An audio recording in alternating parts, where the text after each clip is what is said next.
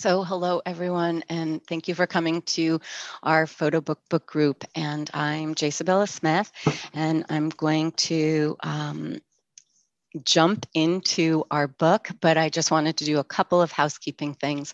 For the first time, I'm not at my house nor my studio. I'm actually house sitting.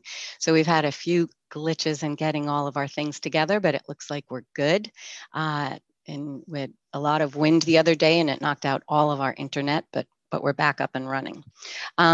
And I am borrowing something from India Beale. You'll see it in our chat. She was our guest last month, and she made the point of asking our audience to do something right from the beginning, which was to actually follow the people who are bringing you this educational opportunity on our social media platforms. So we would appreciate if you would follow mine, which are under J. Sibilla, and Mark's, which are both under his name, Mark Alice Durant, and St. Lucy Books, because that's how we grow our community and we support each other. So I appreciate that.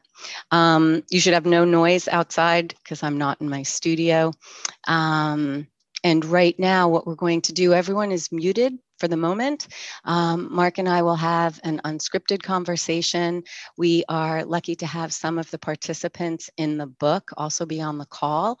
So we'll pretty much put ourselves into three parts where we'll have this conversation, and I have some slides and quotes from the book to spark our conversation. And then I'd love to have the people that are in the book join our conversation. And then lastly, open it up to everyone and do questions and answers. Deb Hemley is my media coordinator, and she's on the call, and she will be monitoring our chat. And we do put resources in the chat because every conversation brings up other things to follow. The normal course for us here is we put together a summary so that you will receive, as you registered, you will receive an email that has both the recording and a summary that bullet points what comes up, because we never know what that's going to be, and some of the resources. So just so that you know that that's also coming your way. So I'm going to introduce Mark. Mark first wrote and interviewed artists on his online journal, St. Lucy, much like this, unscripted conversations with visual creatives. And then St. Lucy Books grew from that just 4 years ago now, 2017. And I love what he writes about why or how St. Lucy, the publishing entity, thinks. It's to publish idiosyncratic books that combine words and images to investigate and celebrate the marginal, hidden, and parallel histories of photography. I love that concept, and it's interesting that this book follows our discussion with David Campany and on photographs, because in his book, as in yours, Mark, the histories are going in both ways, and there's a lot of cross currents. So I like that this isn't linear or one way. So since 2017, you've published 5 books. Hidden Mother by Laura Larson was shortlisted for the Aperture Paris Photo Book Awards.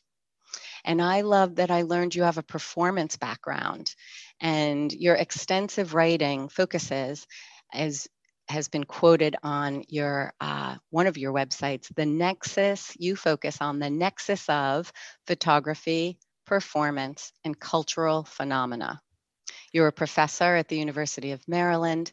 Your photographs and installations have been internationally exhibited. I understand that this book grew out of a derailed exhibition idea. And over time, it grew, as you note and talk about, photographs invite other photographs, one to the other. And all of a sudden, you had a very crowded field and decided this needed to be a book. And I really appreciate that, because basically I talk about this a lot with people I work with. You're in conversation with your work, and when you listen, the work leads the way.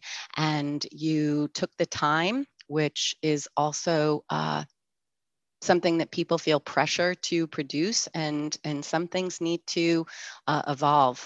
And then that lost opportunity supposedly grew into this really large one. I also appreciate how generous you are and collaborative in your work. And you really, in this book, created a space for viewers to have their own narrative space. And I thought it's very similar to Odette England's book, Keeper of the Hearth, that this book too, it welcomes a different view every time you open it, because your narrative is going to change. So it's just something that you'll come back to again and again. And each time it's a different story. So welcome, Mark. And I did surprise you by quoting something that's not from your book and not telling you that.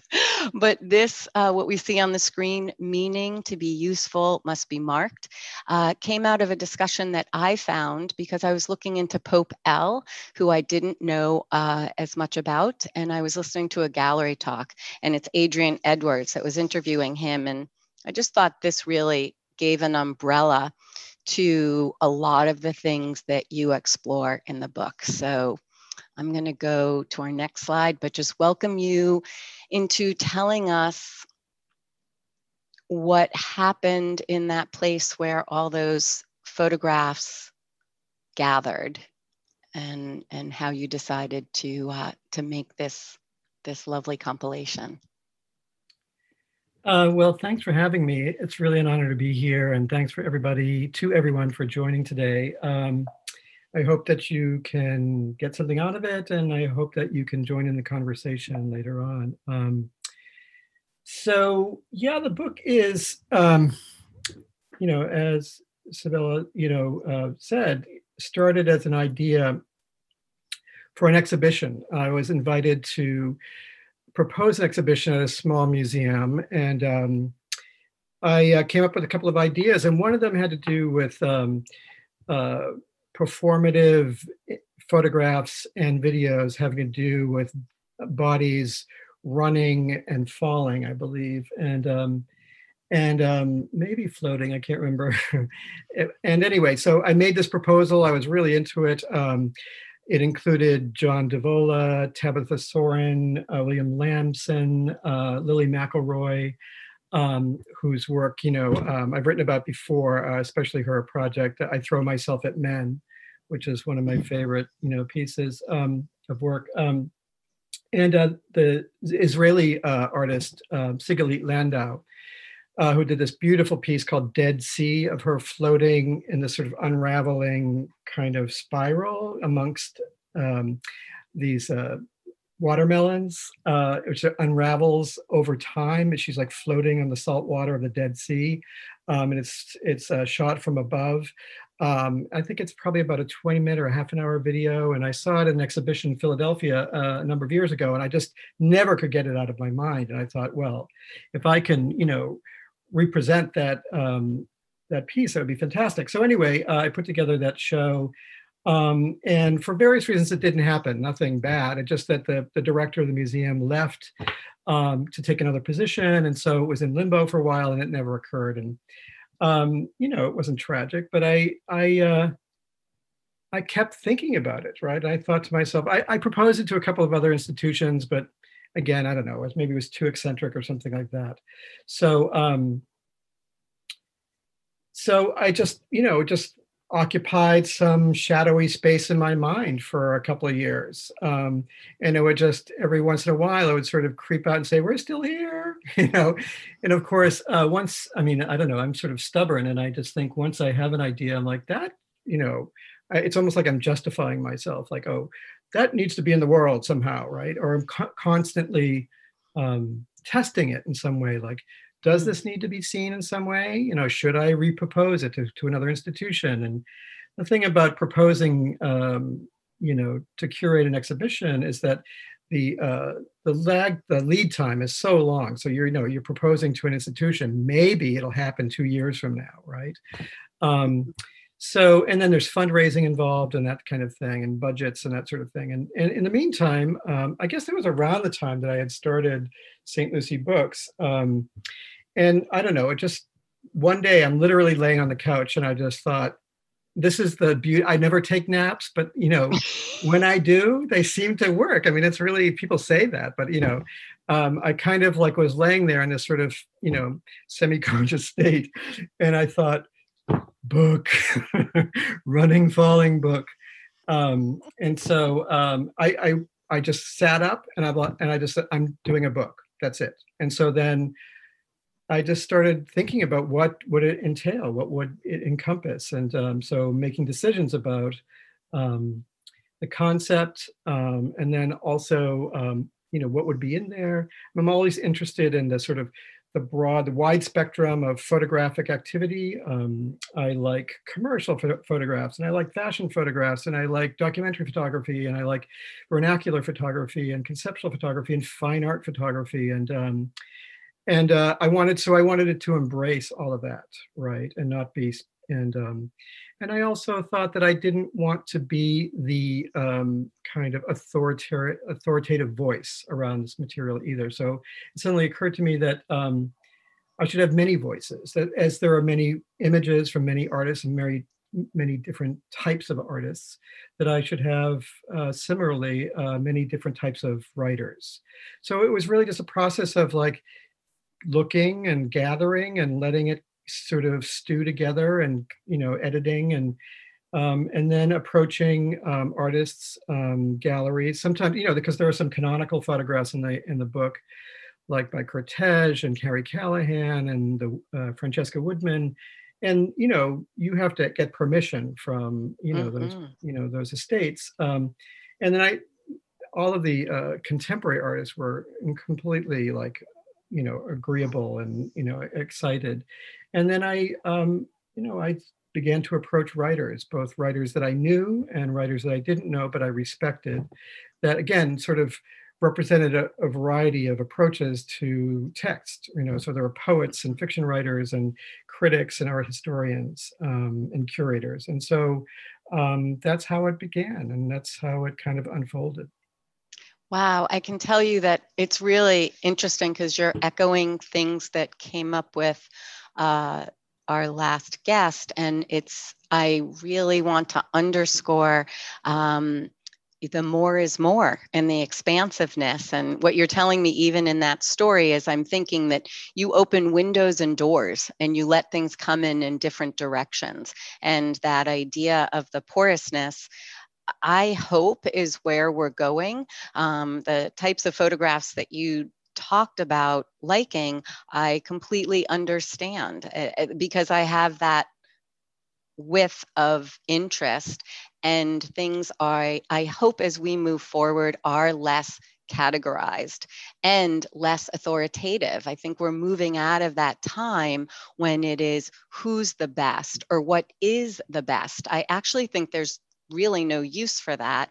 And anyone who follows me, I talk about this often, especially in a lot of the institutions and systems and how we think, that we have gone for many, many decades, and of course it's longer, but in this authoritative is like good, better, best. It's this vertical way of looking at things, and some people are here. And I actually think that the way to look is this way, and that there is so much richness, and our interconnectivity is our strength. And there isn't a best when you look like this. And the theory behind it is rhizomatic thinking, right? It's this idea of our interconnectivity. And I think that you embrace that. And to me, that's I mean, exciting. I would just like to, I mean, I agree. I mean, that's both aesthetic, and it's also political in a sense, right? I mean, Yes. I'm kind of like, I'm democratic in terms of, I'm interested in the democracy of photography. That's why one of the reasons I love photography is that it is ubiquitous, and that it sort of is sort of inextricably bound in all aspects of culture and history, at least since 1839. And so I love that about photography. I love that it goes in all directions. And I just want to say that, just as an aside, I went to Massachusetts College of Art in the photography department in the early 1980s. And, it was very, formal, shall we say. And, I was literally asked to leave the photo department because I didn't bow down to Walker Evans sufficiently.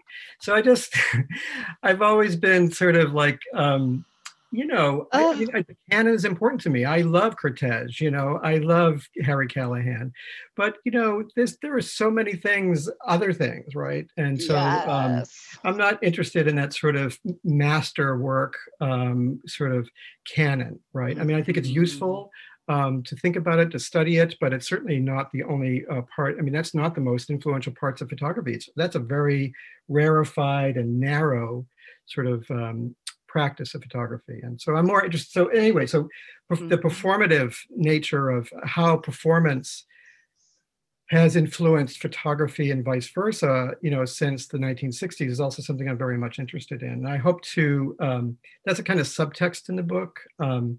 There's the famous image of, Eve Klein leap into the void, which is early Mhm. on in the book. And Mhm. that sort of, where is it here? If you don't mind, I'll I'll just, find it. No, I'm looking with you. where is it? um, It is early. I also think this is, we'll talk about performative. I also love this image for Here leaping we into the are. book. Yeah, This is a fake photograph. I mean, it's really two photographs that are sutured right. together in the early 1960s, although it's completely seamless. It's like obviously way pre-Photoshop. But the Mhm. idea is that the sort of this gesture of abandon is a kind of lie. Yeah, it's right And there. it's a joke as well. He's making a joke about this sort of romanticism around like the abstract expressionists and this sort of I will sacrifice my life for my art, but that spirit, the sort of I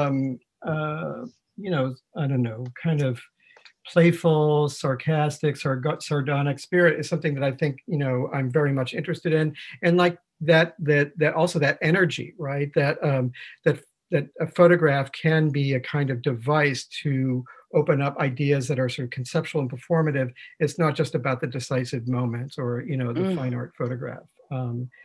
And so anyway, I'm sort of rambling at this point, but You are rambling right alongside me because these are things I think about and write about and teach about. And Harold, yes, they are portals, right? And there is not one way to read a photograph, anyone's photograph. can I just say So, that the image that people are looking at is by Maura mhm, Biava, thank you. who's an Yep. Italian artist who works in the Netherlands. She's really a interdisciplinary artist, and she's made some photographs early on in the 1990s and early 2000s.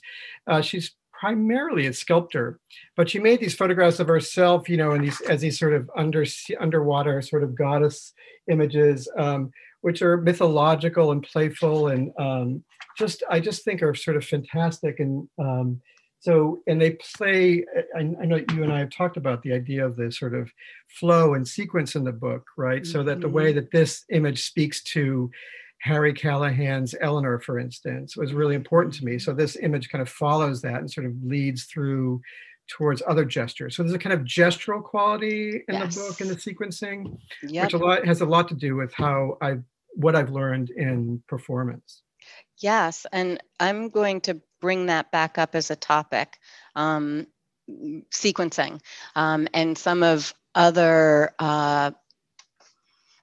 art forms that really speak to it and that we can learn from. And I just have to laugh when you said that you didn't bow down to Walker Evans. I did some dabbling in graduate work, and I took a class at Harvard Extension, and it was taught on the history of photography. It was as if there was a date to when different period ends, like April 25th. If after that date, you are now a pictorialist, and after this date, you are a blah blah blah. And I was like, really? And then I took a class, and I took it twice at the museum school. Jim Dow taught a class called The History of Photography Through Ideas. And I was like, I'm home. Like, this is how I think. And it's really, really wonderful. So I love seeing how you bring that to book form. Let's see if I can get this to advance. Um, So I think one of the things that we unpack when we talk often in the Photobook book group is this idea of what is a photograph. And I thought this was interesting. So this was written in the book, but Jean was quoting Aaron Siskin saying, each man, and I wrote in the sick, he once said, is an essence and a symbol. And I just wondered what you thought about that. Like if you could tell us something about how your definition of a photograph has evolved. Well, Jean is here, I think. Well, I saw her Oh, earlier, great. so maybe she could speak to this Perfect. later. But for me, that is, so there's a duality in photography, right? I mean, there is, what Roland Barthes talks about, the kind of like the sort of, I don't know, the kind of quality of an individual like that, that's specific to that person. That specificity is, photography is all about specificity. It's not, if I make a drawing of a tree, nobody's going to say, oh, that tree. They're going to say, Mark can't draw a tree, right? But if I take a photograph of a tree, somebody will be, oh, that tree, that oak tree or that maple tree, right? There's specificity. It's all about, photography is all about specificity. But the specific can become the symbolic, right? Obviously, in a discursive sense, right? So photographs have a kind of, they're anchored in the everyday, in that sense that they're an essence or a fragment of time and of who we are in our world.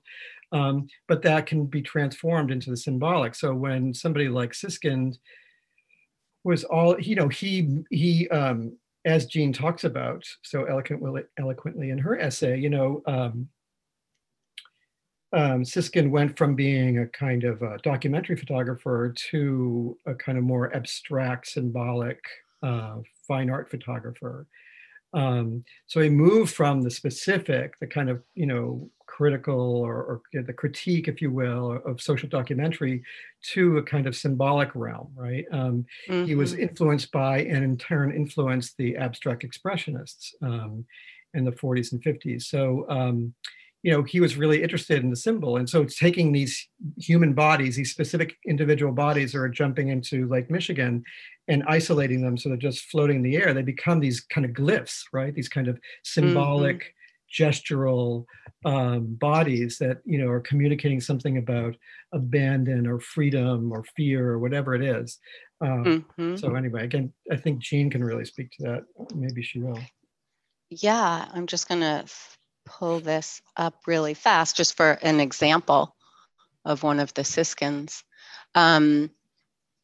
I appreciate what you talked about in terms of the duality and the specificity, because yeah, we can't generalize in the same way that you would from a drawing or something. But you also made me think of there was another part of what you were talking about. Oh, that I think one of the reasons why I pulled this quote is because the very nature of your book is trying to, it's a real interesting talk about duality, suspension. You're trying to freeze something that's in motion, right? If you're crawling or falling or running or floating, that's motion. And you're taking a static medium to try to give us that. And so for me, it's this duality. And I think that's why I was thinking about the irony of like using photography, which freezes time momentarily, when the actuality is that's in absolutely nobody's control. It's actually impossible. So like that kind of backward running along with what you're, it's the medium and the essence of the subject, and I think that that's a real tension, and it's exciting how you embraced it, embracing the void, like you embraced this idea, and yeah, it made me think of many things. And can I read something real quick? yes, please. So Kim Beale, who's a photo historian, teaches at Stanford, a wonderful writer, she wrote a great essay that closes the book about Raymond Meek's photographs. Mm-hmm. But I use a quote from it. It's actually the first quote as the book opens. And the book opens with a couple of Muybridge images, Mm-hmm. with a pull quote from Kim Beale and the poet Diane Seuss, who's Mm-hmm. amazing. You all should check her out. But I just want to say that so what you're talking about right now is very much, I mean, I think that Kim really captures it in this quote. And she says, at the apogee of free fall, a body is briefly weightless, but photographs can transform every point along an arc into its zenith. Their stillness affords us time to see the glowing edges of things, the beauty of form, the quiet instead of the clanging insistence of passing time, and the rushing air of free fall. In pictures, the present is unclouded by ardent dreams of the future. In these few suspended moments, we are heroic, winged. And it's a pretty dramatic kind of quote, but I just love it. I just think it in many ways it captured the spirit of what I was hoping would unfold in the book. Well, you did. I mean, all you have to do is open. It is the very first duo, and I fully knew I was in for a treat. Like I was falling into something that I was really going to enjoy. And this is again a quote I pulled from the book because of talking about like this slippery nature, as David Campany would say, of photography. We know so little from a photograph just by looking at it: impressions, projections, intimations, surmises. So I love that. Again, you open it to question. You're not giving it a complete read. Can I just comment on that real quick? Sure. On that quote, which is just that, David Levi Strauss, obviously, who's one of the, most esteemed writers about photography of our era, and somebody who I've known for a long time, and I really wanted him to be in the book, and he said yes. And he wrote about this book. It's this photograph, very famous image by Susan Meiselas from her Nicaragua series. Mm-hmm. And we think we know a lot about the history of Nicaragua or the Nicaraguan Revolution, and particularly if we know anything about photographic history, we probably know Meiselas's book. It's a very, very important book. And what Levi does is to kind of revisit this photograph in light of what happened to Nicaragua post-revolution and the kind of betrayal of the revolutionary ideals by Daniel Ortega and the Sandinista movement itself. And it's tragic, right? And tells the story about what happens to this person, in the photograph, right? Who's running across the street so heroically, fighting, the good fight against, an oppressive regime. I mean, it's a very romantic image. And he sort of digs, and so, I don't know, I just speak for myself. I mean, I've projected all kinds of things onto that image over the years. And so Levi talked to Meiselas, got a lot of information about the history of that image, when it was taken, and what happened to that person, and what happened in the Nicaragua in the ensuing years. And so it really does kind of, play against the kind of the symbolic and the kind of, what we project upon an image. Absolutely. and what our illusions are about it. Mm-hmm, mm-hmm. Which is so challenging in terms of reading a photograph and understanding a more 360 view of who is taking it, when are they taking it, what's in the frame, what's outside the frame. And this spoke very poignantly to me because in 1988, I actually went and lived with families in the war zone in Nicaragua. And I'm quite familiar with what was going on. I put myself in the middle of it, and in an irony, and we won't go down that path, but that's actually where I met my husband. So yeah, there's a lot more in a photograph than meets the eye. So then now I've put up the John Davola, and if you want to speak about this body of work, which really plays with performance and photography. Sure. I mean, I just want to say, just to backtrack a little bit, you've mentioned David Campany a couple of times because he was your most recent guest. Yeah, just And I'm a fan of David. In fact, David wrote about John yeah, he's in Davola's the work book. for Yes. my book. So just to, I didn't mention this. So when I put together a PDF of the images I wanted to use in the book, Mm-hmm.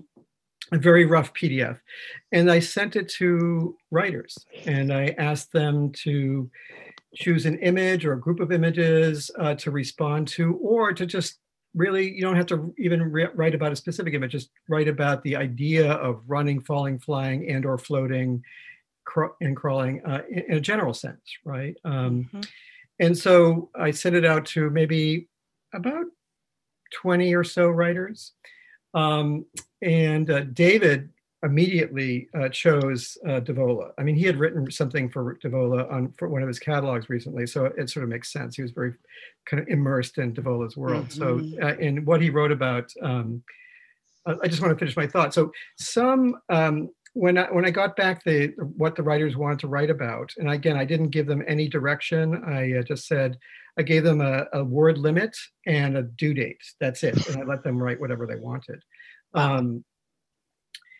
Some came back like no one wanted to write about. No one volunteered to write about like Larry Sultan's swimmers, for instance, right? And nobody had chosen to write about Gideon Mendel's submerged portraits. So both of which are really important bodies of work, I think, and to me and to the book. And so then I approached specific writers, in this case, Odette England for Larry Sultan and Jane Marshing for Gideon Mendel, because I really wanted there to be text associated with those pieces. I didn't tell them what to write. Again, I just gave them a word count, a word limit, and a due date. So Mm-hmm. for the most part, the writers chose what they wanted to write about. But in a couple of cases, I asked them, and they were graceful enough to accept the challenge and did amazing jobs. Yes, and actually, it's interesting, but I pulled both of those images or a image from both those series to be in Yeah, our to yeah, take just 12 images was a challenge, but yeah. those two are in here because it really did speak to me as well. But just to speak to the John Davola, so Mm-hmm. Davola, when he turned, I mean, John Davola is just a terrific artist. I mean, he's just voracious and funny and playful. He's still working. He's just never stops working. He's very prolific. And his work is very performative. Like his most famous work probably is these color photographs that he made and these sort of abandoned structures near the beach in California in the 80s, which he spray painted and lit in various ways to make these kind of, it's very early on in the kind of like explosion of color photography in the 1980s. And those are wonderful. But I love his sort of more stripped down kind of almost slapstick photographs. And this is a series he did called As Far as I Could Get. When he turned 50, he went into these various landscapes in the desert and the city and all over the place, and put the camera on a self timer, and then ran as fast as he could away from the camera. And the camera took the picture of him running away from the camera. I mean, there's so much fun in that, like running Mm-hmm. away from photography, right? Running away from aging, running away from time, and you're always caught in it. I mean, anyway, so it's a great series. And David Campany wrote about Davola's work in relationship to both slapstick comedy, I think Buster Keaton, and Samuel Beckett, Yeah. the absurd theater of the absurd. And so it's a really terrific piece of writing. So Actually, I pulled a quote that's not in here, but from that, where he also brought in Chart. And he talked about Davola using photography to turn the camera back on photography. And sure. are we freezing, suspending? This is David in a quote. He said, the quote is, to turn the camera back on photography, we are freezing, suspending time when we all know it cannot be stopped. Absolutely. Yeah, yeah, really amazing. Okay, hang on. There we go. Yeah, this is what you got. There's nothing to hold on to, no form, no structure to resist, the infinite floating and falling. It's really wonderful to feel the movement in the writing. It's very fluid and beautiful. And I think it's really wonderful to have other art forms riff on something. It's so eclectic what people wrote about, from personal to fantasy. They're woven together. I think you did capture that duality, that both directions, something solid and something stationary with something fluid and unable to be stopped. And you just kind of messed with it over and over, really successfully. Speaking of which, so do you want to speak about this? I'll just say I have a personal story about this. I went to the San Francisco Art Institute as a graduate student, and Larry Sultan was my teacher. And I became his assistant for a while. I printed some pictures for him, not these. I printed pictures from home. I didn't do anything super fancy. I just basically made work prints for him. But and then after I graduated, we remained friends, and so I was very close to Larry and admired him very much. But early on, when I think it was in my first year of school, graduate school, and Larry was running the seminar, he brought in these pictures of his swimmers, and he had never shown them. He had just, his book Evidence that he did with Mike Mandel had been out, and it was the sort of beginning of what was eventually called postmodernism. And Evidence was a really important book in the sort of development of the ideas around appropriation, and how photographs are inherently tied to language. Like without language, without being anchored in language, that photographs float away. They become free-floating signifiers, to use Barth's term. And anyway, he brought in these pictures of people in swimming pools, and he talked about how he was tormented by them, in the sense that he loved them and loved making them and thought they were really beautiful, but he thought they were too romantic. And now that he was considered a postmodernist, that he was like almost afraid to show them. And I found that really, the dilemma of that. And was really interesting to me. And he didn't, it's not that they haven't been shown, but they're seldom shown, right? And I think, for me, his revealing his insecurity around them, for me, was very deeply informative. I learned a lot from Larry about being an artist and being a teacher and many things. But that moment was really, and so the questions that he raised and showing his insecurity and asking questions about, can I show these photographs? Asking his students that was like so empowering. And it was like very revelatory for me. And so not to mention the photographs are completely gorgeous, just like sumptuous and sensual, and they're just beautiful and romantic. I love them so much. So anyway, I had to have them in the Well, in the it's book. interesting, right? Because you're that's great to hear that backstory, because basically he was tied in his own expectations or others' expectations of him, which was really limiting his creative practice or process, which is a very interesting flip side to this idea. When people are known, they become known for what they're known for, and it can actually inhibit the boundaries that they could actually go against. It's interesting, right? Yeah, no, for real. I don't know that he was inhibited. I think that Larry was rigorous. He was an intellectual, right? And he didn't want to have the work fall into any kind of sentimental kind of realm. So he was very careful about what he released into the world.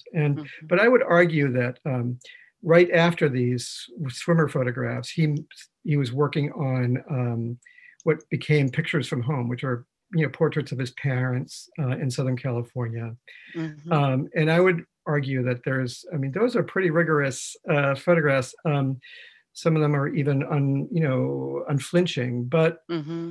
there's a beauty and elegance to them that I think that he took from the swimmer series that sort of Mm. kind of filtered in, if you will, to Mm-hmm. those photographs. Mm-hmm.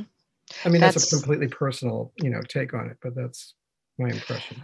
well, it's interesting. I worked on a pen exhibit that traveled from the Smithsonian, and that was indicative in his creative process over the years, that this one work would inform the next work. And if you look at it retrospectively, you can see that conversation. And it was an interesting aspect to consider in his work. He Yeah. really wove that together beautifully. So now we know that Larry did too. So Pope L, wow, this quote really got me. Our ancestral antecedents crawled for a long time along the surface of the ground and along the surface of things that grew from it, crawled until we became mammals, and then finally began to put some space between our bellies and the earth. Such a profound statement when you think of that embodiment, and then what Pope L is doing with his work, which is something that I really went on to investigate as a result of the book, because I didn't know the extent of this. It's an So, amazing yeah. So Seth Rodney, I just want to, compilation. first of all, he's a terrific writer, based in New York, and he writes a lot for Hyperallergic, Mm-hmm. so you can check him out there.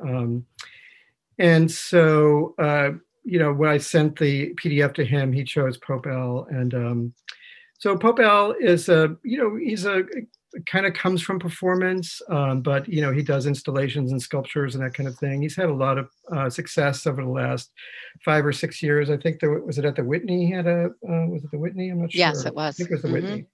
Whitney. Had a retrospective a couple of years ago. Anyway, he's been doing these extended performative pieces. Mostly, he's done a lot of different ones, but he's been doing these crawling pieces. I don't know if he does them anymore, but for many years, he's doing these crawling pieces, crawling as a businessman, crawling as Superman, crawling, the length of Manhattan, not all at once, but incrementally. Like Mm-hmm. one day he'll do a few blocks, and then next week he'll do a few more blocks, and then so wanting to crawl the entire length of Manhattan. And so obviously to see, an African American man on the ground, passing amongst, or in the canyons of the financial center of the world, has some kind of symbolic meaning, right? He's playing with the idea of abjection, but also kind of self-empowerment, right? Because sometimes he's dressed as a businessman, sometimes he's dressed as Superman, and it's funny, it's just kind of this hilarity to it. But then it's also people object to it, it's like performance in real life.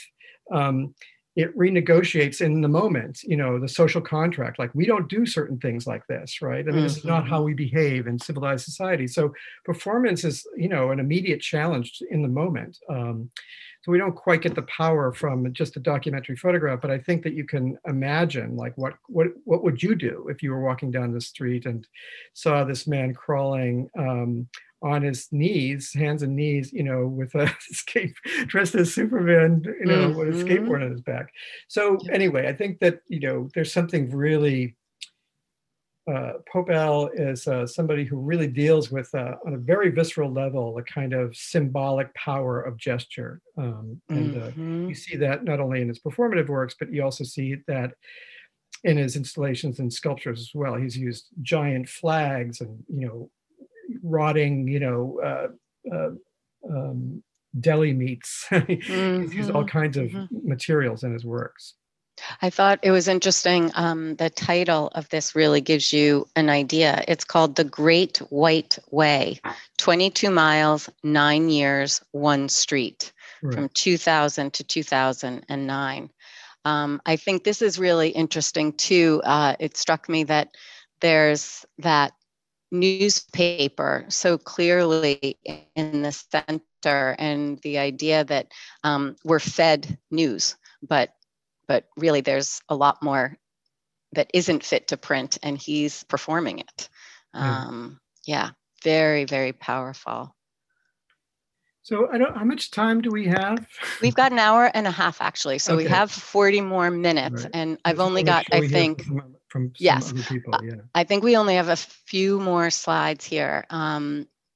This was the one that you mentioned about the Dead Sea and the watermelons, and that it is a moving image, and these are stills from that work. Just a spectacular series. And I also thought some of the things that I'd love to talk about if we have time is this idea of pairing and sequencing.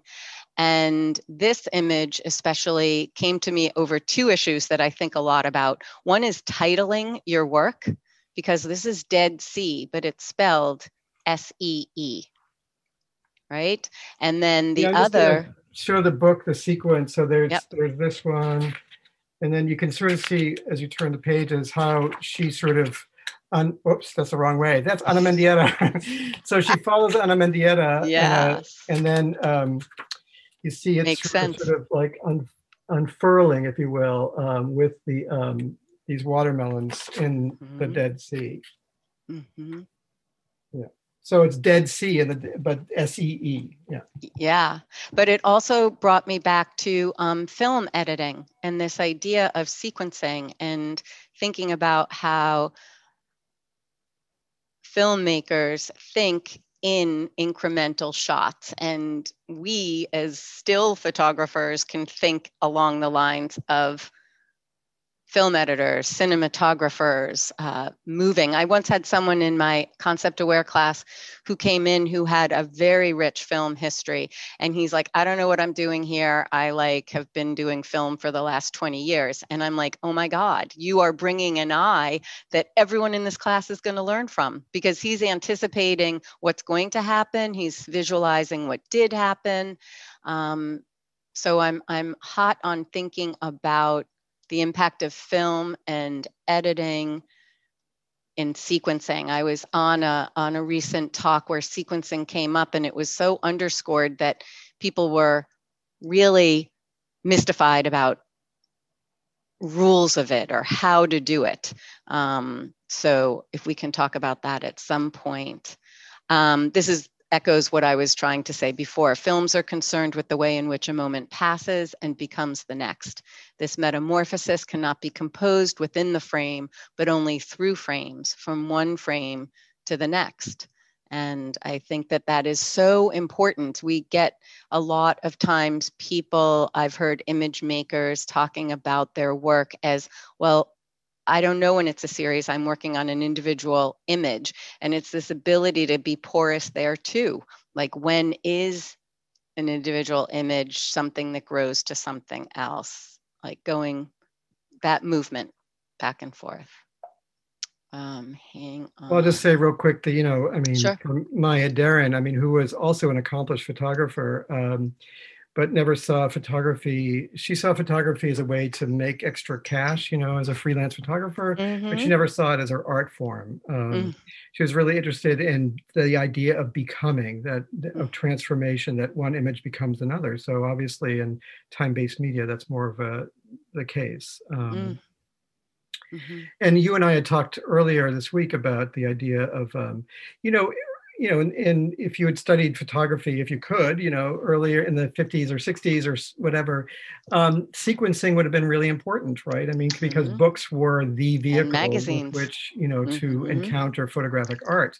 There were very rare, were barely any photography galleries, and even most museums really paid very minimal attention to photography. So, but once photography was sort of accepted or absorbed into the larger art world in the 1980s, and the exhibition took precedent over the book, and so people don't really speak about sequencing as much as they used to. But I think Mm-hmm. that's returning because there is obviously a kind of renaissance in photo bookmaking right now. So sequencing is now suddenly a hot thing, and thinking about how images relate to one another. But it's also interesting, especially we're quoting here a dance therapist. I think it's so important to be porous in the mediums that you allow to be your inspiration. And that idea of sequencing is in choreographing a dance. It's the same in orchestration and music. So leaning into those other aspects. So this is something somewhere in any emotional experience, the body enters.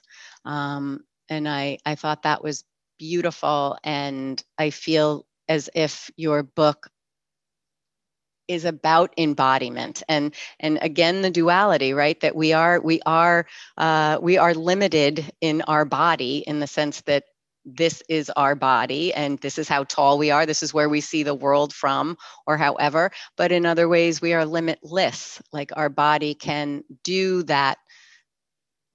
Our imagination is limitless, like we can experience, we're grounded but we're not grounded. And I just thought this was really fitting when I was looking at this image.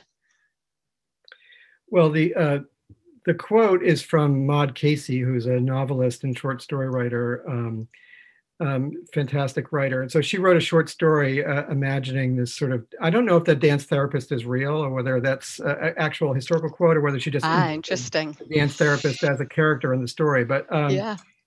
Anyway, but the idea is that, through this woman who's like, committed to some kind of psychiatric institution, is liberated through her fantasies and moving her body. And so this image is by Oliver Wasow. And I have to say, I want to do a shout out to Oliver because early on the conception of this book, Oliver and I were talking about collaborating on the book or on something like that, or maybe an exhibition.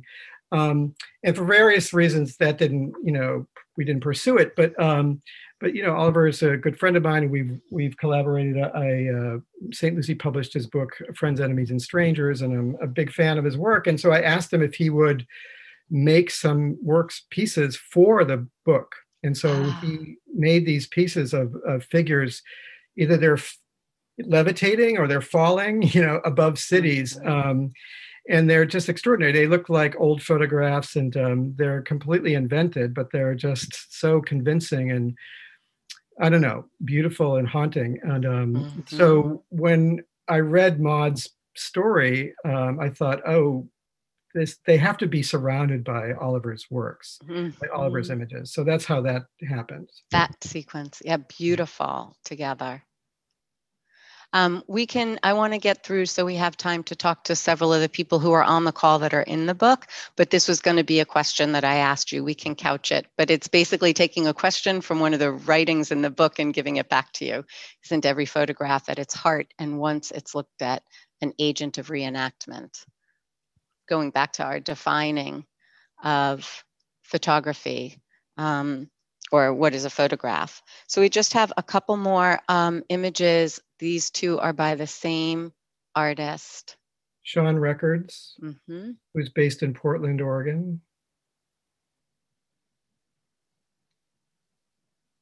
And I loved this. This was in reference to the Francesca Woodman image that's in the book, but again, being able, how the writers were able to capture the movement you were after. It goes back to the very first quote that you used in the very beginning of the book, and this idea of us being able to fly. I'm trying to think about being heroic and about being winged. So this is similar. You are a swift angelic messenger flying between two envelopes, the envelope of God and that of this world. Without breakage, your wings, like paper lungs, you fly. I loved the metaphors. I think, I don't know, but Odette might be on the call. I was going to hold up that image. Yes, please. That's the Francesca Woodman photograph. Yes. That she's referring to. I mean, Carol Mavor is an amazing art historian. She's written many books. And I think that she's a scholar, but she writes very performatively. She kind of rewrites the idea of kind of scholarship as a kind of like active investigation, that is almost theatrical, and how she interrogates images and how images interrogate her back and forth. So this piece that she's written as a kind of, as a tribute and a deep and complicated tribute to Francesca Woodman and what Woodman does to her. Imagining her as in conversation with this young artist who took her life at 22 years old. So anyway, I think of that Carol's piece, and particularly as a kind of example of performative scholarship. And I was thinking, I brought up Odette because of the metaphors, the paper lungs here, and I laughed out loud with Odette calling her first experience in a pool of people soup. Like, what are these people doing in here? And we've just got 3 more, I think. So this, I just want to say sorry. that last image, that image is Gabby Laurent, who's a youngish British artist, and I didn't know about Gabby's work. I didn't either. When I approached Susan Bright to write something, she suggested Gabby Laurent, and so I just am so happy that she did. And again, I think that Susan's piece is very much like what I said about Carol's. It's kind of performative scholarship. I mean, Susan is like, she is like, very well, esteemed scholar and curator. But she wrote this piece called 21 Notes on Falling with Gabby Laurent or something like that. And it's very much a kind of performative piece. It's a kind of list of things, of the observations, as opposed to kind of traditional academic scholarship. And it's a really smart piece of writing. Yeah, it was really wonderful to go back and forth. This quote has to do with the photographs we'll see right after. And it says, "And we are in this picture, not just passive, disconnected viewers, but porous, interconnected beings who take in the vulnerability. The photograph becomes part of our story, of how we understand what it means to be human now." So incredibly amazing when you pair it with the photographs, Gideon's work, and the title of the piece that was written is "In It Together." And this goes to his body of work around the world looking at the impact of climate change. So this series is called Submerged Portraits. So he's photographed people all over the world who are dealing with rising waters. And, there's lots of reasons why that work is in the book. I mean, it's incredible work. But I also really I didn't want the book to just be about, these sort of esoteric ideas. I think that it's the idea of floating and falling, the anxiety of climate change, the very real terror that it should be invoking is real. And I needed that to be in the book. When I saw Gideon's work, I thought, these are amazing for so many reasons. Again, so I sent out the PDF and no one chose to write about it. And so I approached Jane Marching because she's a great writer. She's a friend of mine, and we've worked together before on other projects. And she's her work, her concerns have to do with climate change. And I knew that she was perfect for it. And so I approached her, and she wrote this really beautiful piece about it, about the photographs. I think this is taken about 3 years ago.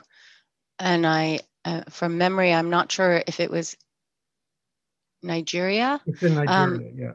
And then this was taken maybe 3 years ago or less, but it's in the United States. It's in Mississippi. It's North Carolina, I think. North Carolina. Yeah, just incredible work. And I really appreciate that you are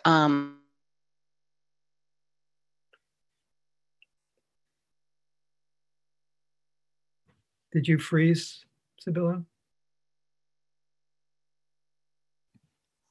Yes, it looks like she did. What should we do? Deb, I'd love to open it up. Okay. Do you feel you're okay with that, Deb? Yes, I'm okay with that. Would folks like to? Well, we were thinking about, can I just say that we were thinking about asking people who are contributors to the book, if they feel like it, want to say anything about the process or whatever. And since we were just talking about Jane marching, I just think it would be a great idea to see if Jane wants to say anything about Gideon's work or how she approached it or anything like that. Are you okay with that, Jane? Sure. Hey, everybody. Mark sent me the photographs, and we had been talking about the book, and I've known Mark for a long time and how he thinks about photography and who he is. And actually, Mark, the question I really want to ask you, so I'll ask now and then I'll say a few things and maybe you can think about it, is how the book is a kind of self-portrait of you in some way. And if you think about it that way, if how you might consider that. But I was actually super daunted to write about Gideon's work. It's, this global, project that is about the most urgent thing happening to humanity. And he addresses it like no bullshit, hardcore, incredibly profound. And I was very daunted. And so I chose to write really personally kind of stream of consciousness, just kind of, I felt I felt a lot of permission to do that because I know that Mark was inviting poets and fiction writers and art historians and all different kinds of people, and that his frame was really wide for the kind of language, the kind of tone, the balance between sort of intellectual theoretical writing and a real personal, emotive, vulnerable kind of writing. So I felt really a lot of permission to go with the latter, which for me felt like a really nice balance, like the weight, the power of Gideon's photographs and my kind of like tiny little voice sort of trying to, like show my emotional feelings. It was awkward. Can you hear me? Yeah, well, I just would like to say that there's nothing awkward about your writing, though. I mean, I understand how intimidating or daunting that could be, but I knew that you'd bring it with a certain sense of gravity and reality because you've been thinking about these issues yourself for a long time. And as far as the self-portrait question, Jane, it's just that I'm all over the place, and I try to give structure to that, right? But I certainly that's I think part of it, but I don't really want to go there right now. But all right. Well, I see. Well, Oliver is right next to you on my grid. We can ask Oliver about making photographs for the piece. How about that? Oliver, you're on mute. Can you unmute yourself? Hi, you can hear me? Yeah. Good. Hi, everyone.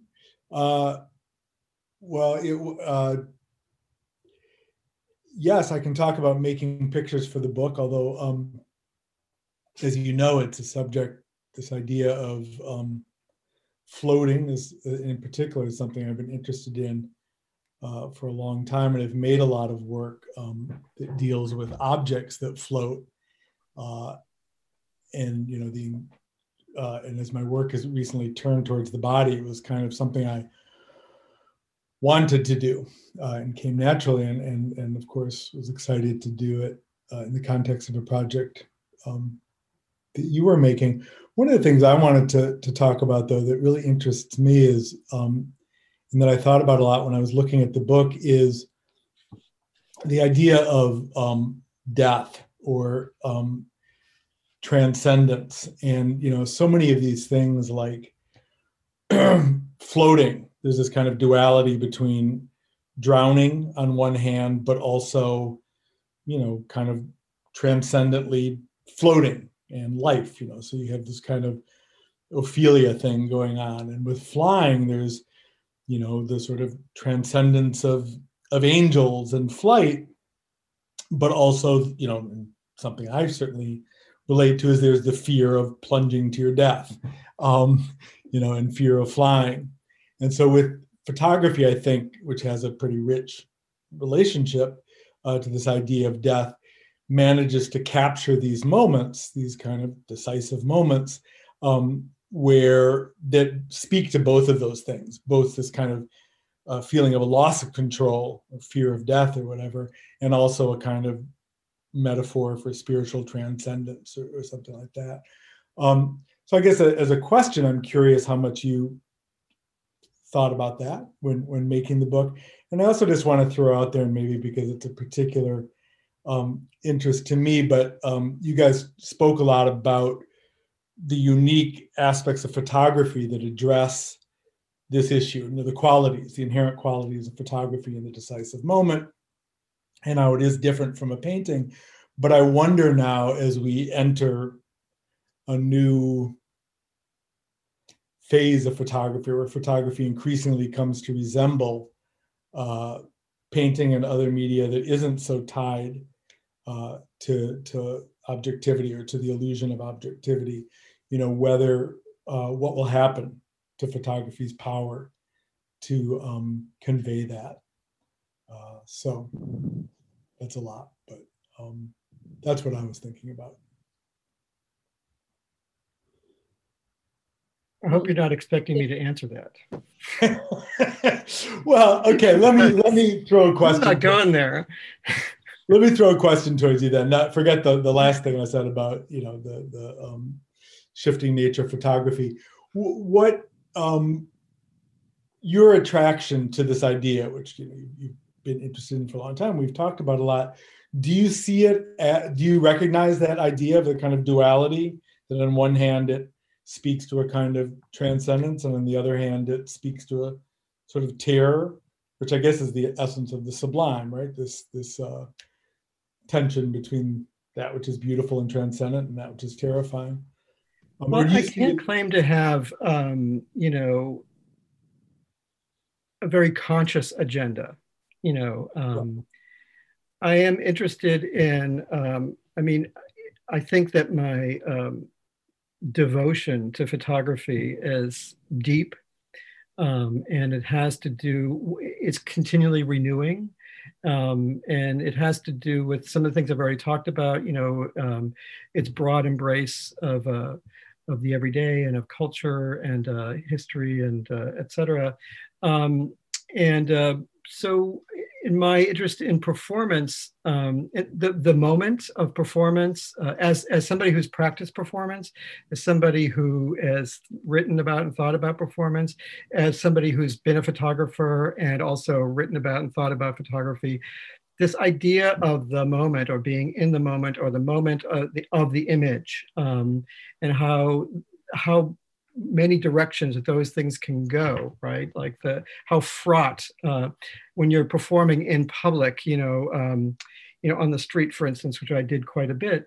You know, how fraught that is in terms of like anything can happen, right? How the vulnerability of the body, the sort of spectacle of the body, the experience of the performer, you know, somebody passing by, or the wind, or the whatever it is, that there's something about, you know, the performative aspects of photography and its relationship to performance, and that has to do with like get that just a kind of essence of our kind of mortality. And you know, I'll just say a little personal thing. You know, some of you know that, you know, a year ago I was very ill, and I had already started, you know, running and falling.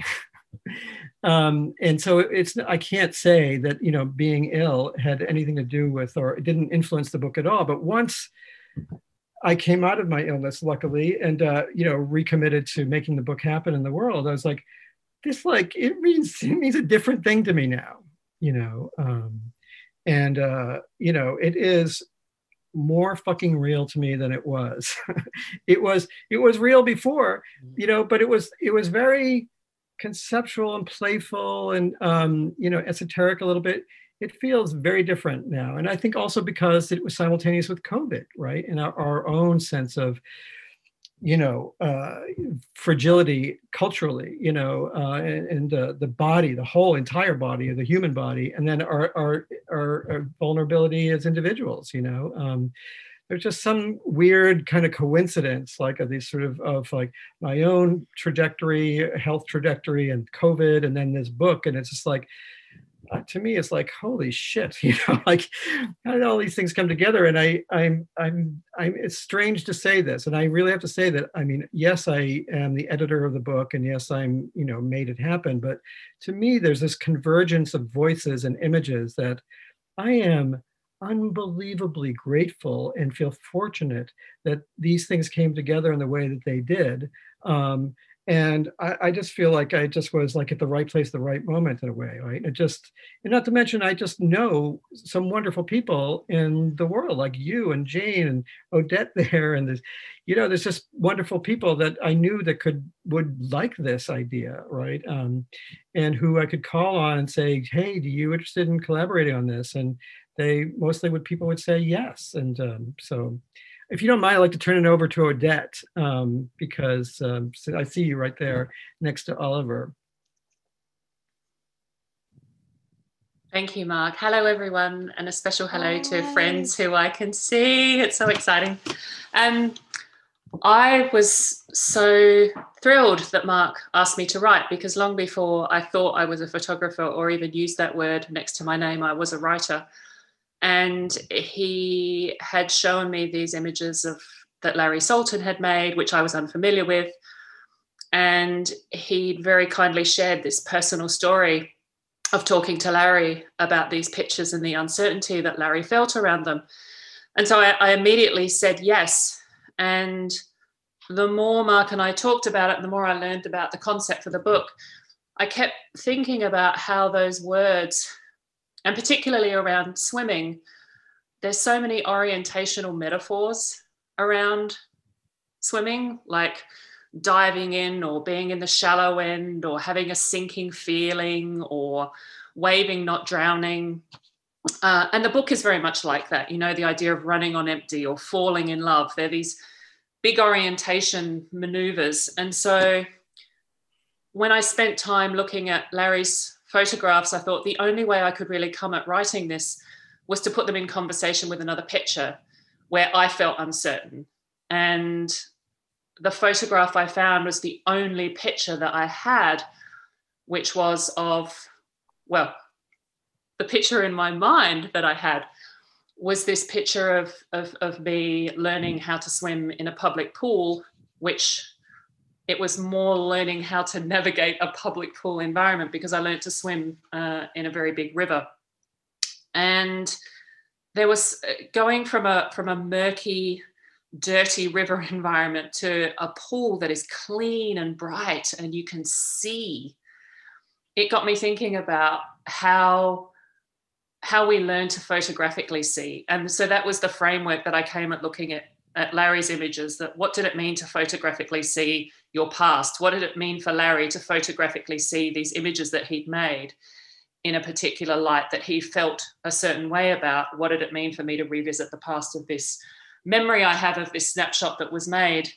And that became the way of having some kind of conversation and being very upfront about, looking at a pool and thinking it was people soup, and being mesmerized by the idea of chlorine and everyone swimming together and learning strokes. It all seemed so exciting. But Larry's images, the longer I sat with them, they're so warm and generous in their view. And so it became surprisingly very easy to write that particular piece. So I'm very grateful that the opportunity came about. Hey, Sibylla, we lost you for a minute. You're back. We did. We had I guess a circuit break. It's the second time I've been dropped from my own meeting, so kind of nothing phases me at this point, but thank you for opening it up and carrying on. I'm delighted. I'll listen to my own recording to hear what I lost there, but yeah. Should we just go on? I know that. Sure. I think you had a few other people, maybe writers. Mm-hmm. Are you there, Jean? I'm here. Hi. I don't know if you were here earlier when we were talking about the Siskin photographs and what you wrote, but anyway, is there anything you'd like to say about the experience of your engagement with Siskin's photographs in relationship to the concepts of the book? Yeah, I mean, first I just want to say what a lovely project I think this is. It's such a beautiful book. And, jumping off from what you were just saying, Mark, about how the meaning of the book has changed for you. I mean, that's something that was really interesting for me personally, because I've always loved this series, The Pleasures and Terrors of Levitation, just kind of unquestioningly. I've just always loved the series. And so to think about writing them and then to revisit them and think about how the meaning of the work has changed for me over time and as I'm older was really interesting. And how the series has taken on a sort of, I don't know if darker is the right word, but yeah, a darker, more complicated meaning for me. And reading the book, it was interesting that Marvin Heiferman also misread one of Tabitha Soren's pictures and thought it was a reference at first to September 11th, which I did too when I first saw that particular picture from her running series. But now I can't help but think of September 11th a little bit more because I lived in New York at the time too. I live in New York now, but looking at the Siskin pictures. So it's just it's really interesting to me how photographs, as you age and things happen to you, some good things, some bad things, and you just read images differently, and sort of in a more complicated way, and that they have that ability and that openness to multiple readings, which is the other thing I really love about almost all of the pictures in this book are so elusive and open-ended. There are very few pictures that you look at them in the book and you go, all right, I know exactly what that's about. And that's one of the things that is so, makes it such a great project, I think.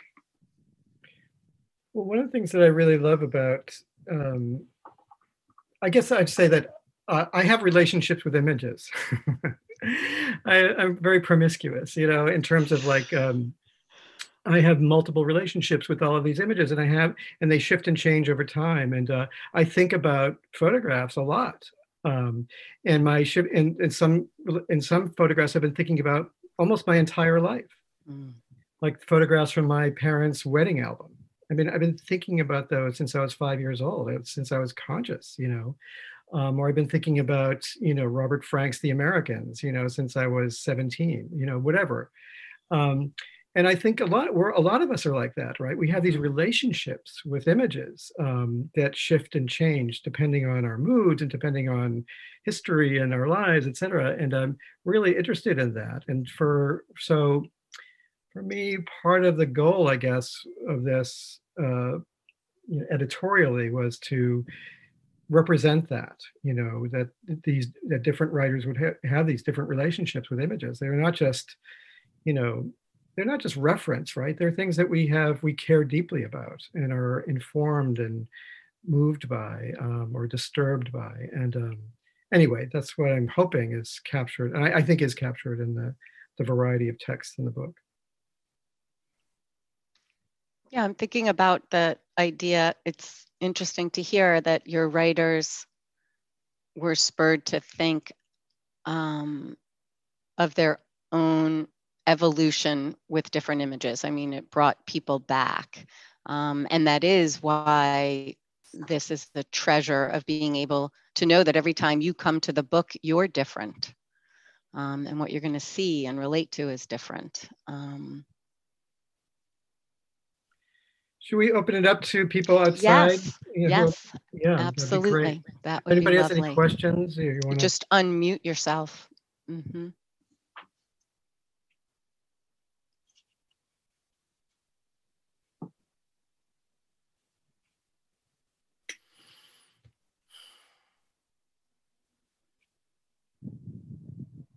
Mark, I actually have another question. Of course, I've already talked and would like to hear from other people, but I do have a question for you. Sure.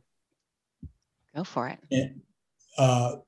And it's, I'm sorry, I'm going to insist on directing it towards you again, as Jane and I both attempted before. But, one of the great things about working with you is that you're an artist, clearly. I mean, this is not, this is a project that is, despite how inclusive you are, and one of the great things about you is that you're inclusive of as you said, sort of all aspects of photography, writers who approach from different points of view. You allow other people in, but it is a curatorial, edited project of you that speaks to you and you as an artist. And I guess I'm curious about those things that you chose not to put in the book, as much as what you did choose to put in the book. Philip Halsman, is that the right name? You mean like Right. Dali leaping with the cats? Yeah, and this is somebody who's famous for photographing, usually celebrities and stuff leaping. Or I think of Leni Riefenstahl's diver sequence. Right. Granted, aren't photographs, but still it sort of speaks very much to this idea of the body in motion, but to a kind of fascistic aspect of it. And so, we could come up with a dozen other things, but I'm less curious about specifically why those things weren't included than sort of about talking a little bit about what your parameters are, even if it's just something that you've thought about after the fact and not during it. Again, I don't, it is more intuitive than it was theoretical. Yeah, I understand.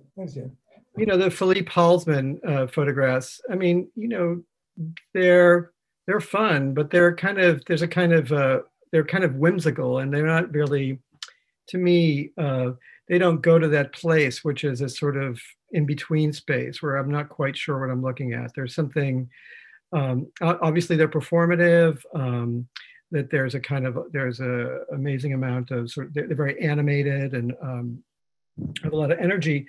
And they're funny, but they don't have a darker edge, I guess. They don't have a sense of, I don't know if Lily McElroy is still here, but, her, and I mentioned this before, her I Throw Myself at Men, which is, I mean, again, a great piece having to do with taking this phrase, this sort of insult towards women. She throws herself, this idea of a loose woman, right, who throws herself at men, and literalizing it, right, and going to bars and kind of literally throwing her body at these sort of unsuspecting men, and having a friend just take a snapshot of it. There's something really funny about that and playful, but it is dark and it's brave and it's courageous, and so there's that, but it's also totally connected to Eve Klein's Leap into the Void, right? I mean, there's a kind of like, iconographic,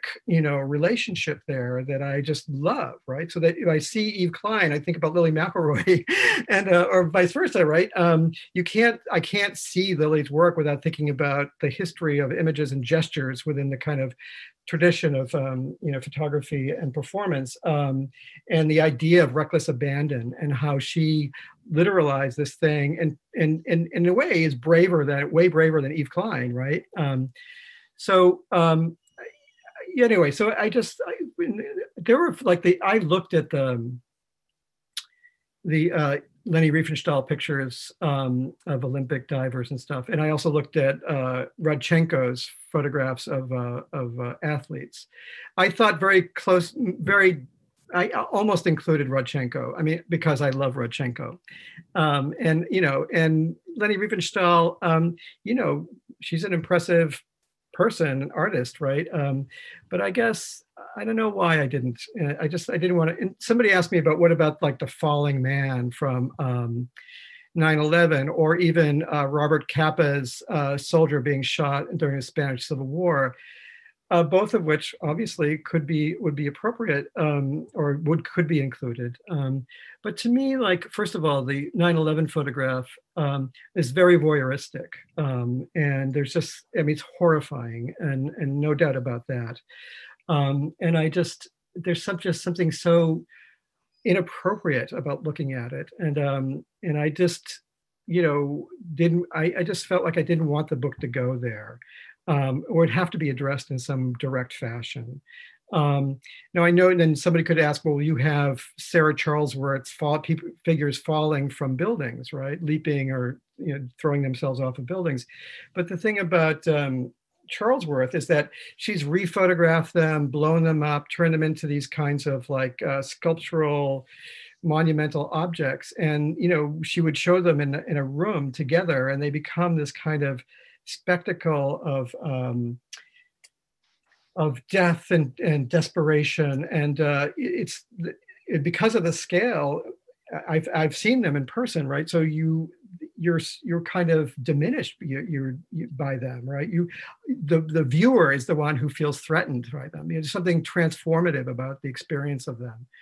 And the Robert Capa photograph, it gets, there are questions about the historical accuracy of that image, whether Capa staged that photograph. Now that's an interesting idea and concept and something to explore, but I didn't want to go there in the book. I felt like that would in some ways undermine other images in the book as opposed to strengthening the book. And I know I didn't answer your question directly, Oliver, I'm so sorry. No, actually you answered it very much. I mean, this is the kind of thinking that I was curious about, like what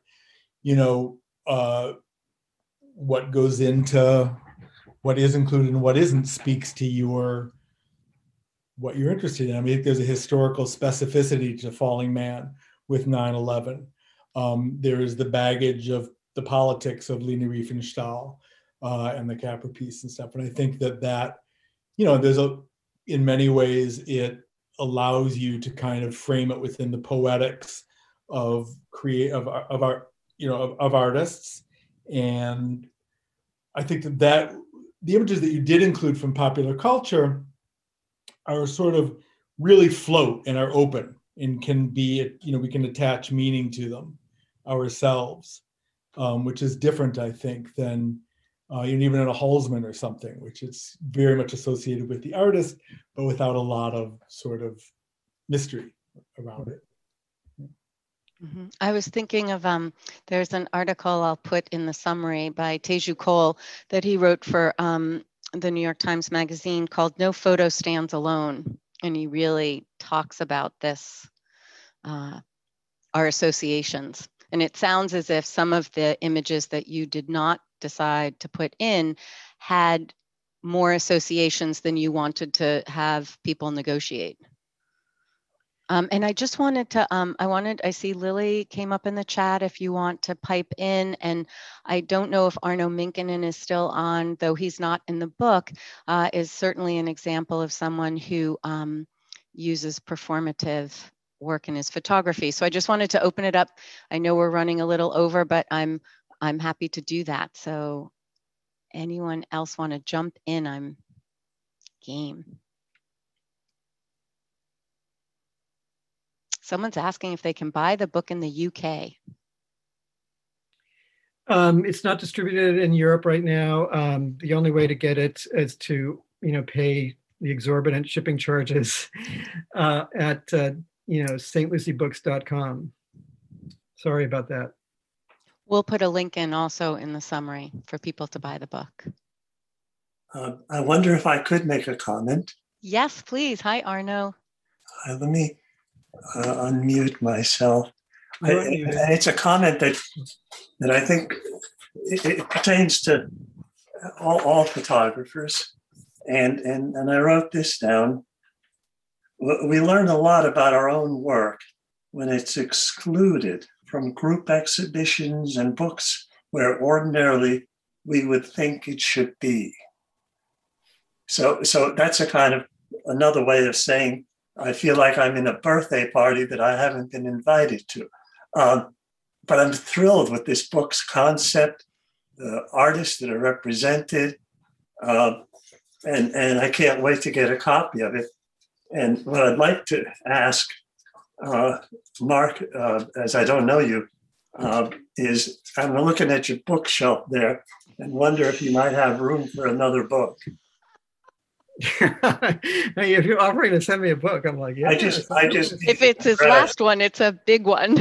Oh no, I know your work. You're kind of legendary. That's why I was reluctant to kind of even come on. I was just so curious and loved the whole concept of the book naturally. So I don't need any more explanation than that. But I'm happy to hear what you're going to say. Of course. About why you're not in the book, or is it? No, whatever it was. No, not about that. About respond, but what do you want me to respond to? I'm sorry, I'm a little. Well, this feeling among how we can learn about our work when we, like the Aperture did a book called Swimmers, and I don't have anything in that. They also did a book about the body. I had nothing in that. And so I like to think sometimes that, well, maybe I'm really a European photographer, but I don't believe that. But I think it's helpful for all of us who sometimes don't understand what is in our work truly, and we think there's something in it that maybe there isn't in it, and so we learn from it. We maybe should make some shifts, maybe we don't. But I find it very instructional and can be inspiring for younger students to make such admissions about our own work. I don't know if this answers your question or your thought, but addresses your thought directly. But I feel like my entire career has been responding to people saying no to me. I just feel like when I was at Mass Art, for instance, in the early 80s, their conception of photography was so narrow, that I was very uncomfortable. And the work that I remember my first critique, and the instructor, who shall remain nameless, came up to me and basically said, maybe you should be in the painting department. And I said, these are photographs, right? And he said, yes. I said, well, this is the photography department, right? And he then again, mentioned Walker Evans and practically bowed his head and, like he was uttering the name of Jesus or something, I just feel like the idea that I have St. Lucie books because other publishers said no to me,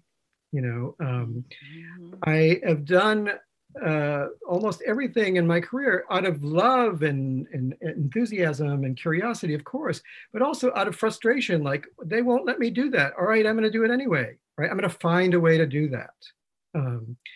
And so the original St. Lucie site, which I started 10 years ago in 2011, had to do with as a freelance writer, you send out many, many proposals to different editors and magazines and that kind of thing. And most of which say they don't have room for it, right? Or that's not in their agenda. And I would say to myself, well, that's a really great idea. I wish somebody would publish it. I'm like, hello. So I started the website just to give myself permission to write those articles. All right. So I wasn't making the $300 that, such and such a journal was going to give me. So what, right? I could still write the piece, right? And St. Lucie Books started because I was shopping around a group of, a collection of essays of my own, and nobody would publish it, right? And then I was talking to Laura Larson, and I knew that she was shopping her book Hidden Mother around, and I called her and I said, who are you sending your book to, and who's publishing it? And she said, no one will publish it. It's just it doesn't fit.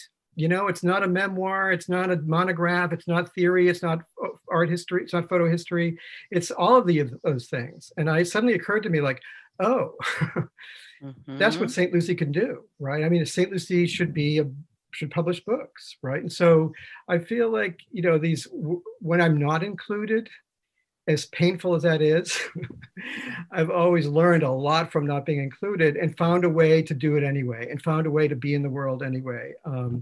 So in many ways, I'm very grateful for all of the no's that I've gotten because Mhm. they've been very instructive and catalyzed decisions or helped me to pivot um, my career or my life in some way that made it richer and more, diverse in some way. Such a wonderful thing to pull out from this, because when you said that, I laughed so hard because that could be the definition of my career. I've said it literally just this week in conversation. It's in reference to doors shut in my face. And it's like, well, I got to turn and, yeah, make the path that isn't there. But and that idea that how the no's are leading you into something else. And I just got the when you were describing that, I couldn't help but get the reference to the land of misfit ideas, right? You're creating your own workshop. I wouldn't call them misfit. I think there's obviously a place for it. But yeah, Arno, thank you for bringing up that point. Sure. Yeah. Yeah. Well, we have gone over. These are always hard for me to end. I'm notorious for being the last one out of a party too. I shouldn't be in charge of ending conversations. So I just want to be like, okay, everyone get more coffee or tea. But I am respectful of the fact that people have other things too. Is there anything anyone wants to add or share before we end? I had a question that I wanted to ask Mark. So every editor, publisher has a different amount of influence in the work that they are producing. And I just wondered, how would you compare this particular project, say, with other projects that you've done regarding that? In terms of publishing? In terms of the amount of influence that you may or may not have on the particular project. Do you know what I mean?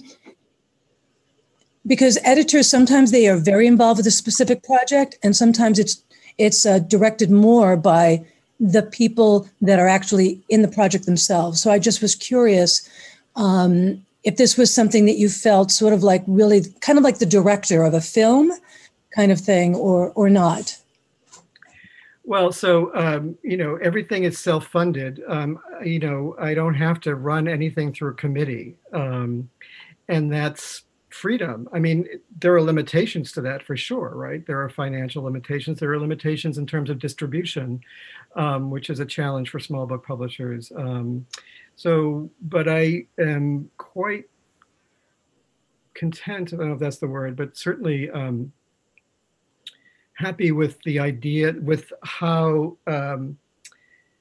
that it represents, for better or for worse, my interests and my passions and my enthusiasms. And there aren't a lot of filters now. I've tried to, in many ways, run my career, whatever the hell that means, in a way that is as honest as possible, that I could follow my curiosities and passions as directly as possible without looking for permission. When there are lots of gatekeepers, if the gatekeepers like you, it's fantastic. It's like, oh yes, let's do, here's the funding here, do something, that's wonderful. It's rarely been my experience, right? The idea of, I've changed because, again, not to keep harping on this, I've changed because of my experience at Massachusetts College of Art when the photo faculty said, that's not photography, that's not what we do. I suddenly realized I had to define and defend myself in a way. I had to justify, what was this interest? How is my definition of photography different, right? And that set me up on a kind of I wouldn't say defensive, but I just realized that I could define my path in relationship or even in opposition to institutions. So St. Lucie Books is, at this point, it's a small concern. It's just me, and it's only been 5 books, although there are 2 more books coming out this year. But I love it. I love every aspect of it. There's a lot of frustrations, and there's daunting work, and there are hurdles. But it gives me a kind of, I can use my skills as as Oliver pointed out, as an artist, I have sympathy for artists. I identify as artists. I'm on the side of artists, and and so I want to be in dialogue with other artists. But as somebody who's also written and taught and published a lot of stuff for other publishers, I've had some experience there. So I'm actually able to kind of use a lot of different skills, and that's just, I feel useful to myself, which is, I think a good feeling overall. Thank you. Thanks. Yeah. It's really interesting to understand the perspective. Thank you. Yeah. Yeah. Anything, any last minute questions or comments? I did lose the opportunity to share with you my last slide, which was one of Sig Harvey's, and an image I wasn't familiar with of hers, and I know all her work pretty well. But I love this last quote, and it's "Inhale ocean, exhale sky," and it was just really fun to feel the reverberation between the imagery and the text, and I think I came up with the word enchanted. It's always a challenge to like capsulate what is this book or what is this experience, and the word that I came up with for this book was it's enchanting. So thank you for that. I just want to say for Sig Harvey, she's the only person in the book who has words and images. Mm-hmm. I loved her photographs. I love her photographs too. She's also a very good writer. Mm-hmm. If you know her work, you know her books, she's a very good writer as well. And so I asked her about including a few of her images, and she said, "Can I write something as well?" And I said, "Oh, that's highly irregular, Sig." But I just said, "Yes, of course." I mean, why? How could I say no? I said yes. And she wrote these two beautiful, deep, poetic and heartbreaking pieces. So. Well, and actually, what's amazing. It's interesting because I didn't know that about Odette, that she was a writer before a photographer. That makes perfect sense. But with Sig, the word is really her, well, emotion as well, but she has a very specific way of creatively working with words to foundationally move towards her images. If you've ever taken a workshop with her, and so it's not surprising that that's so tied, but it's lovely that you gave her that opportunity too. So, well, this has been so delightful. It's just, as is the book. And I can't wait to see what the next two publications are. Do you want to mention them? Or I don't know if you can, or wherever they are in their stages. I can. The next one that comes out in probably May is Bree Souders, a monograph. And in the fall, doing a book with Odette England. Great. So they're both going to be amazing. So there'll be more on St. Lucie soon about sort of preliminary information about those publications. That's great. And I just want to share, Safi, one of your former students has written in the chat to say, thank you. You were one of the most influential photography professors in my formative life. And that's in the chat. Well, Safi is fantastic. She's a really great photographer, artist herself. And yeah, she was a student at UCLA when I taught there, and she's amazing. So thanks, Safi. It's great to see you there. That's so good. Well, we'll have to get you a copy of the chat because it's a lot of praise for what you've done. And thank you for your generosity, both in what you orchestrate and it's really fun to listen because of how you weave in your understanding and it's like one of those things where you really learned. It's something similar to music, right? When someone can improvise because they actually really know some tenets of musicality, and I feel like that weaves through your work, that you are not a Walker Evans devotee, but you definitely can weave in and out with canons a bit, and but not be constricted by them. So that's wonderful, and we're the better for it. Well, thank you, and I'm really super appreciative of your time and your attention and attention of your, the people who came to this thing today. It's been an honor. Likewise, thank you so much, and thank you everyone who came and spent time with us. Now I'll have to go figure out which circuit blew. Right. Thank you. Bye, Thank you so everybody. much. Take care. Bye. Thank you.